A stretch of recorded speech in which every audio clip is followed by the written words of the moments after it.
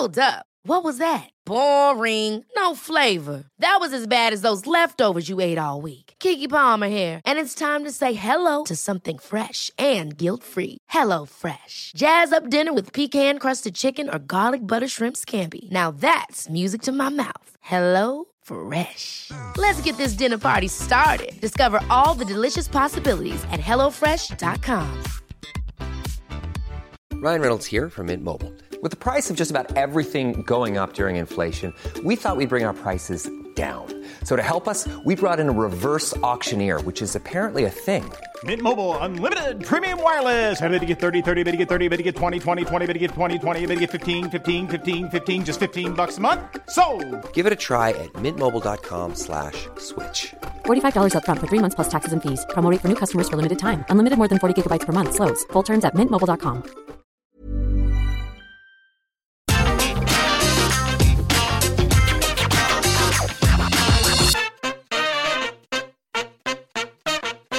Hello, my name is Simon Miller. Welcome to What Culture Wrestling and welcome to AEW Dynamite Ups and Downs.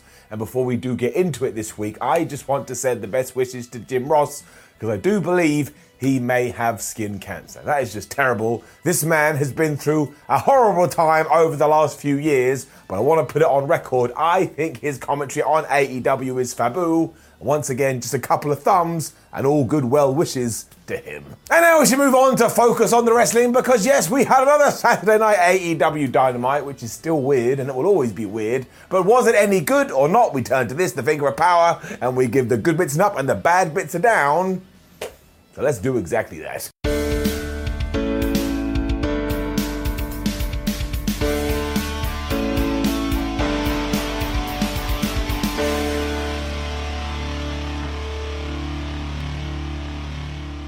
I said this yesterday on AEW Rampage Ups and Downs, but I do not understand why so many people are like, I don't like the AEW World Title Eliminator brackets, because on paper, it just gave you a bunch of matches. You're like, oh, well, that's very interesting, including this one. Bryan Danielson taking on Dustin Rhodes. I mean, it was just two guys kicking each other's ass, with Bryan relying on his technical abilities as he kept going after Dustin's leg, but Rhodes being like, well, I am the bigger person here, so I'm going to use my strength and throw you around. This was also the best example of how somebody who is really tall, Dustin Rhodes, can take on somebody else who isn't that tall, Bryan Danielson, but at no point do you go, well, that looks really stupid.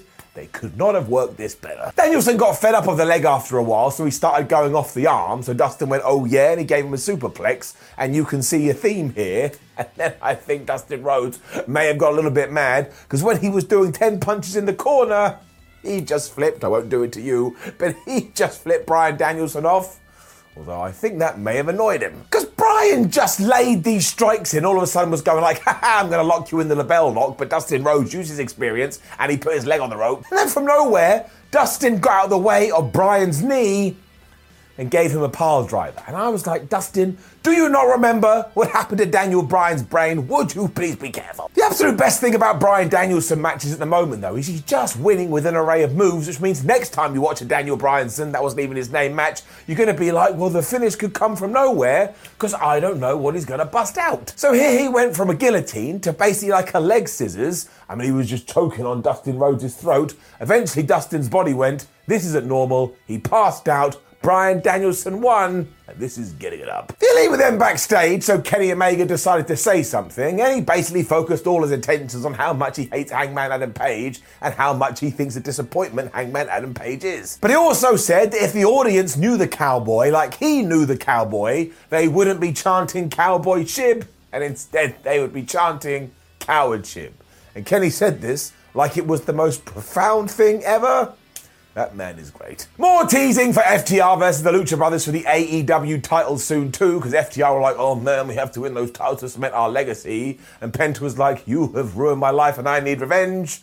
We'll probably get it at Full Gear. Sting then just does what Sting did do. That wasn't right, but he's so damn awesome.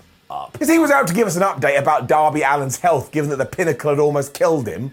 But before he could say anything, out came MJF, and as always, he took the idea of taste and he just flushed it down the toilet. And Maxwell was all like, oh, I'm not here to offend you, Sting. I just want to let everybody know Darby Allin is never coming back, because he is going to be like Sting's friend Lex Luger and be in a wheelchair for life. This is what I did.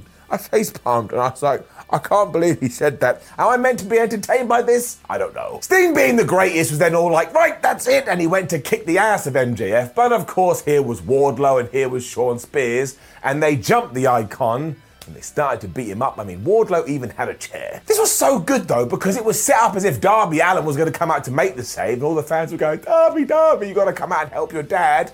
But he never showed. That allowed Maxwell to be an even bigger dick on the microphone. It also allowed him to punch Sting right in the face with the diamond rings. So for now, at least, we have an Empire Strikes Back situation.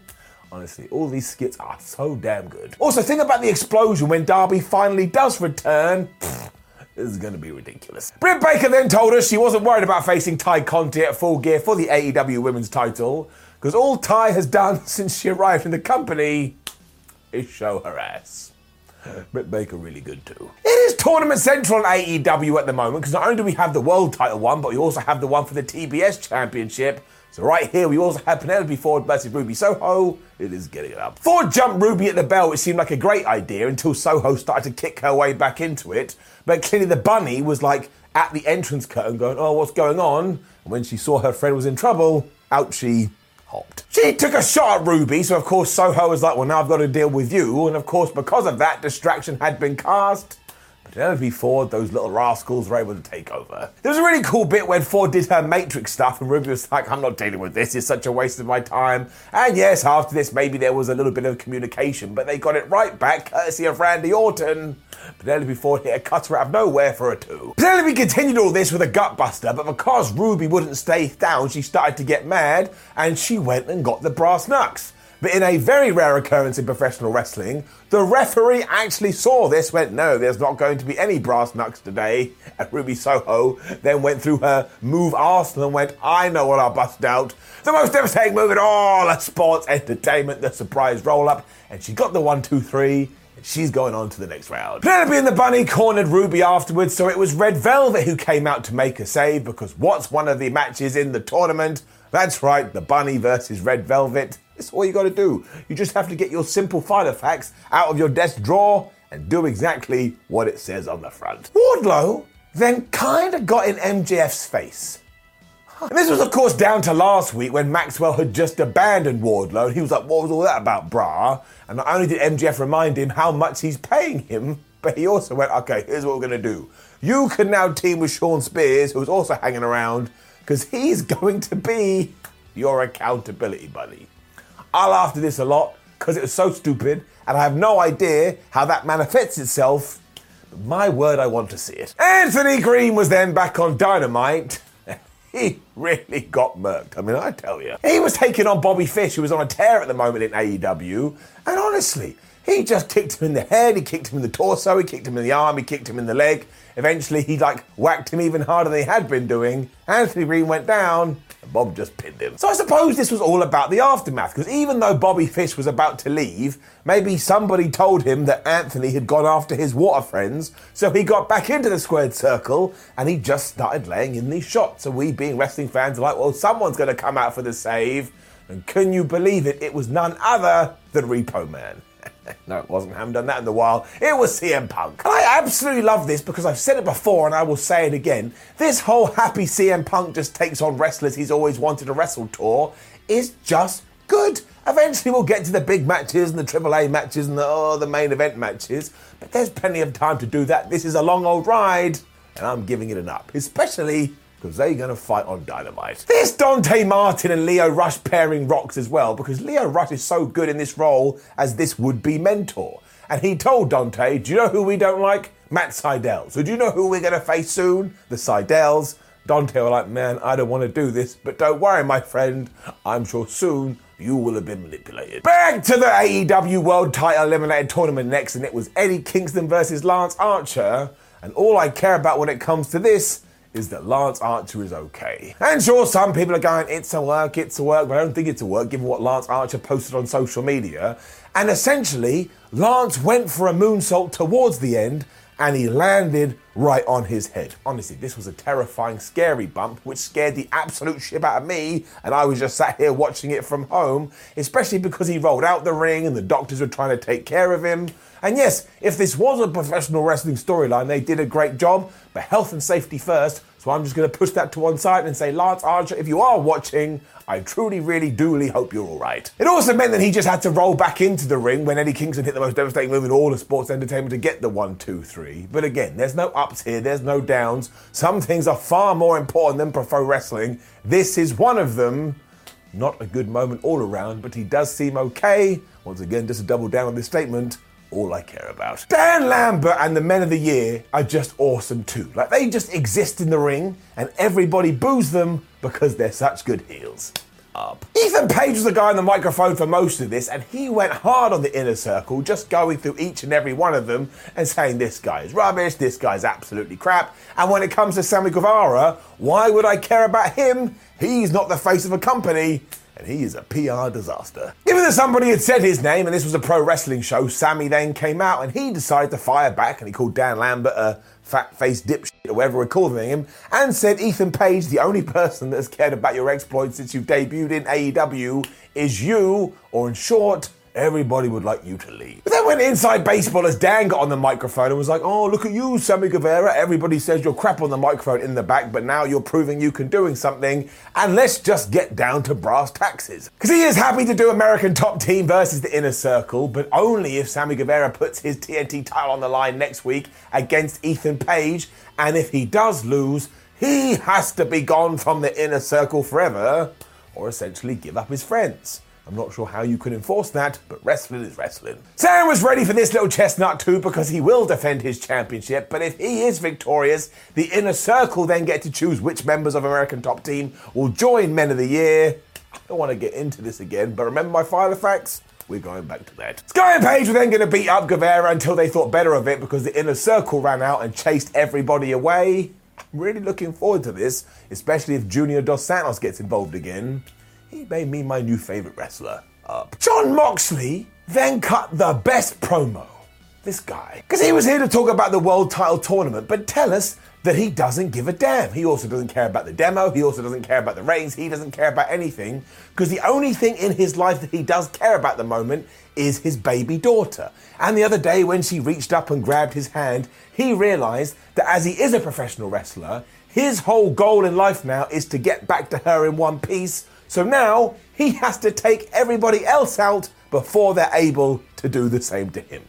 I'm just going to give him a round of applause. This was truly terrific. We had a lovely moment with the Dark Order as well, because they met up with Hangman Page and basically just did a big hug and said, let's never fight again. And somebody somewhere was crying. It wasn't me.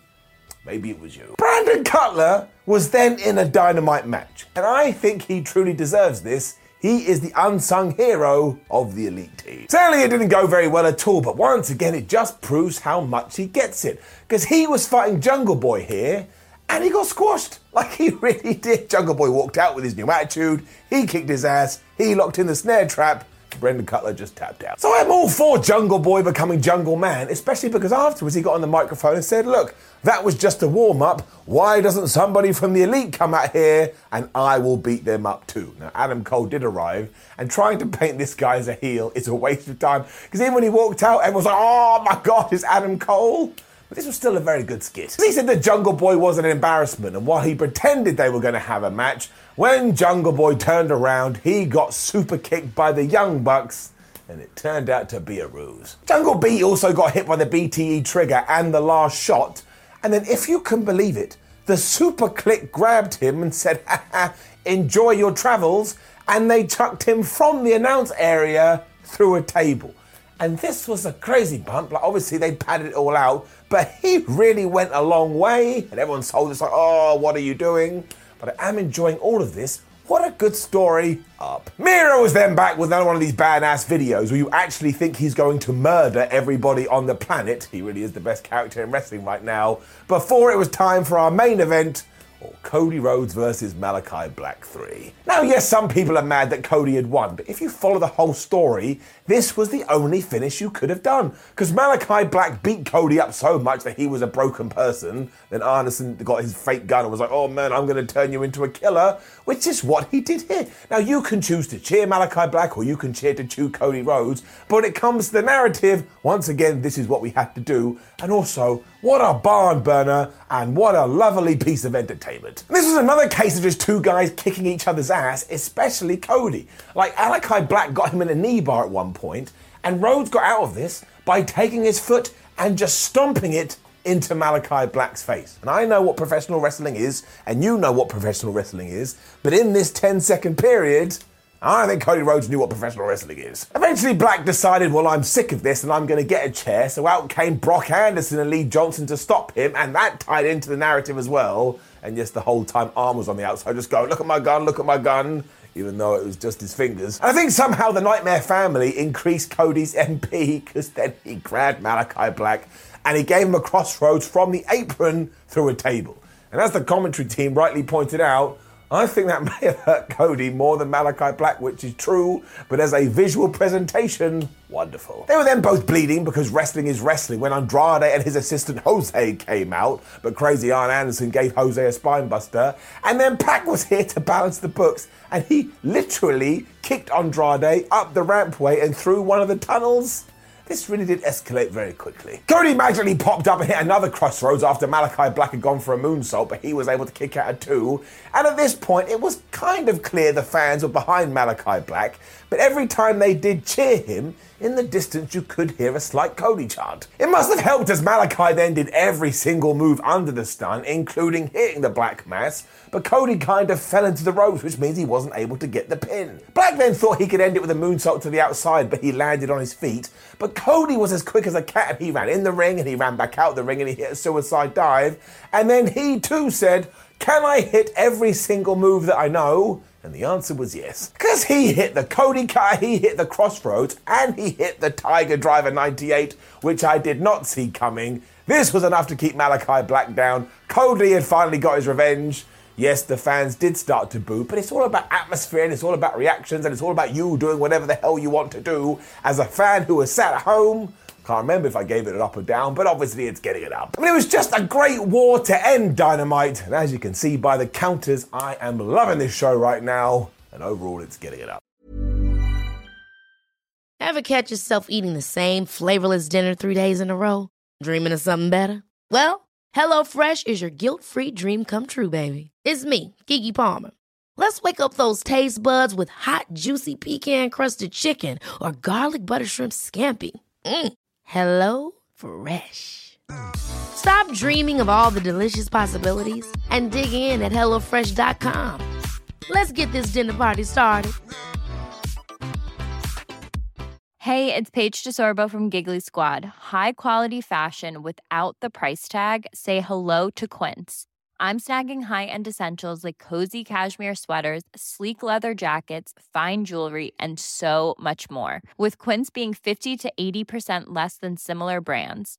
And they partner with factories that prioritize safe, ethical, and responsible manufacturing. I love that. Luxury quality within reach. Go to quince.com/style to get free shipping and 365-day returns on your next order. Quince.com/style.